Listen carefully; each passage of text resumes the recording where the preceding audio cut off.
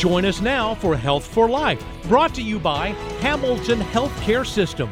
Today we're talking with Dr. Lee Conner of Hamilton Healthcare System and Hamilton Physician Group Specialty Care in Dalton, Georgia. Thank you for joining us today, Dr. Conner. Thank you so much for having me. I'm glad you're here. Dr. Conner is a board-certified infectious disease specialist. He completed his medical training at Florida International University, Herbert Wertheim College in Miami-Dade County, Florida, and his residency and fellowship at Wake Forest University School of Medicine, Winston-Salem, North Carolina.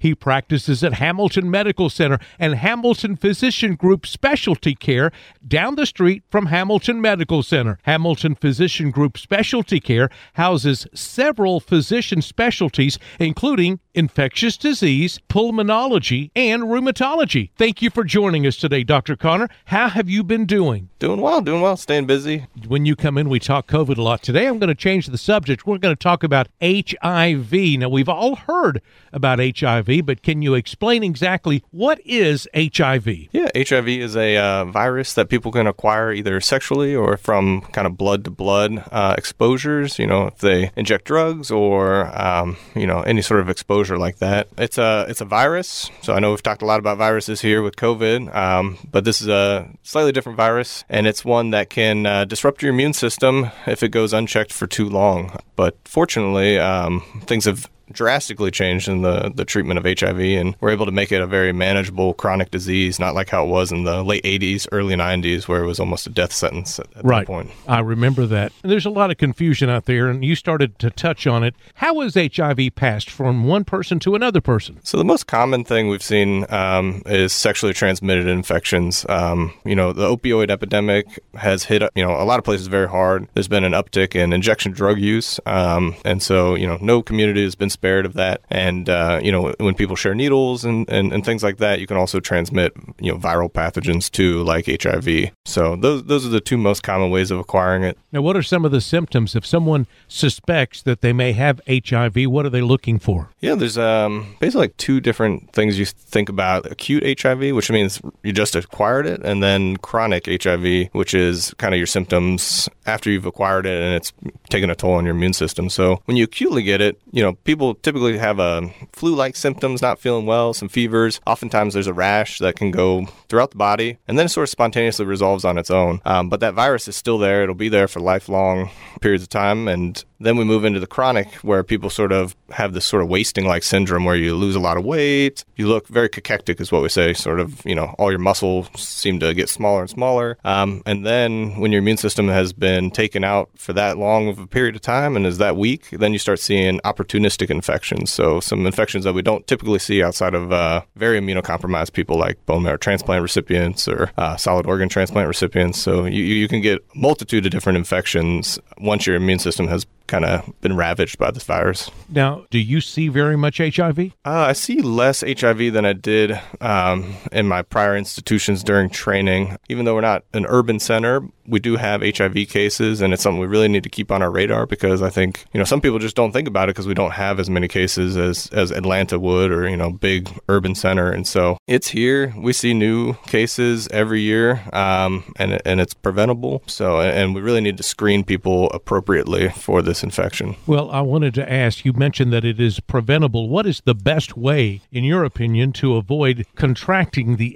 HIV virus? Yeah, so the first thing you can do is get tested and, do some safe sex practices. That's your primary protection against HIV. Don't share needles. There's also a group of people who may be at high risk for acquiring HIV, and those people, we actually have medicines that they can take on a daily basis to prevent the transmission of HIV to them. So there's a medicine that you can take to prevent receiving HIV? Correct. Is that right? Yep. And so we call that PrEP, or pre-exposure prophylaxis. And so it's, HIV therapy is usually 3 drugs in combination. Is this something you take like a pill? Yep, pill once a day, very well tolerated. And so it's got 2 of the HIV drugs that we, typically put on someone. Mm-hmm. who has HIV infection, but this is a good way to prevent them from acquiring HIV. And so, one pill once a day, basically you eliminate the transmission if they're consistent with it. Well, I did not know that. Yeah, it's it's definitely been a big push in the last several years, and you can come and see me, your primary care doctor. If you chat with them, they can do that too.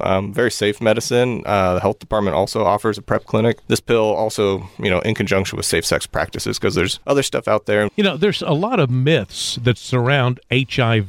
Can you dispel some of those myths for us today? Yeah, I know, early on there were myths about transmission. You're not going to get this from intermittent contact with people. It's more intimate contact. And one of the things we've pushed recently is U equals U, or undetectable means untransmissible, which has been awesome. If people are really good about taking their HIV meds and they're undetectable, which means we can't even detect the virus in their blood, we know they still have it, but the medicines are doing their job. They're really not going to be able to transmit that. And so, it's definitely decreased the stigma related to HIV, which shouldn't be there in the first place. But, it's definitely another tool in our toolkit. Now, if someone thinks that they may have HIV, what should they do? So we're past the point of getting the drug. Right, yep. They keep from getting it, but what should they do if they think they have it? Yep, so first thing we do before we give you PrEP is check you for HIV. And so, like you're saying, if I'm concerned I may have it, or I've had another sexually transmitted infection, it's a good idea to get tested. It's actually recommended that everybody in the country should be tested at least once in their life. Is that just a blood test? It's just a blood test, yep. You just do like one vial, and, there's actually some, small machines that can run it very quickly in the offices. But yeah, it's a very simple test. We offer it in our laboratory. We'll do them every day. I'm sure that when you give blood, that blood is tested for HIV. Yep. So if you're donating blood, that's going to be tested for HIV, hepatitis C, hepatitis B, other pathogens.